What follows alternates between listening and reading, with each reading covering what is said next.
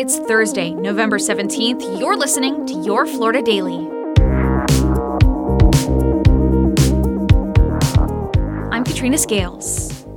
A disturbing arrest in Flagler County. Deputies say a 12-year-old student is facing charges for allegedly sending messages about carrying out a mass shooting at her school. According to the Flagler County Sheriff's Office, the girl is a 6th grader at Indian Trails Middle School and was trying to get a gun from another student. They say the parent of a classmate read those alarming messages on her child's Snapchat account and alerted deputies. The girl is now in custody. Like last year, Florida wildlife officials will be offering lettuce to manatees this year as the species continues declining in population. The FWC released its plans yesterday for its supplemental feeding program, which involves tossing tons of romaine and butterleaf lettuce into a secure area. This is meant to be a temporary, seasonal solution as wildlife officials work to restore seagrass beds, particularly in the Indian River Lagoon on Florida's east coast. Right now, Florida's waters aren't cold enough yet for manatees to congregate in warmer water. While agents will be offering lettuce to manatees this winter, keep in mind it's a federal crime for the public to feed them.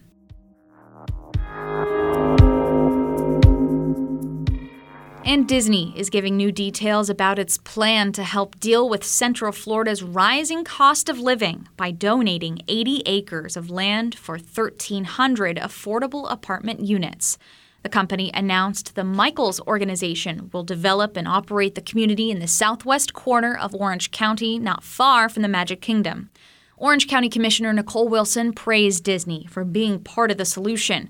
But in a statement, the union that represents cast members has been critical, saying, quote, even if all 1,300 units went to low-wage Disney workers, it would not solve Orlando's housing crisis. They added, quote, workers need real raises to get ahead of crushing inflation.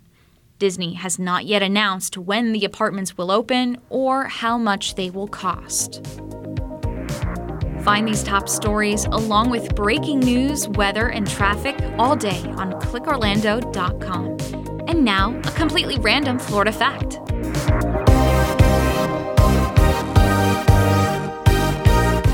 The city of Opa-locka in Miami-Dade County was originally called Opatishawaka. Named by Native Americans, it means big island in the swamp covered with many trees. Famous aviation pioneer and land developer Glenn H. Curtis is credited with shortening the name and designing the city's Arabian Nights theme with Moorish architecture. Your Florida Daily is produced by News 6 WKMG in Orlando. I'm Katrina Scales. Subscribe for new episodes wherever you like to listen.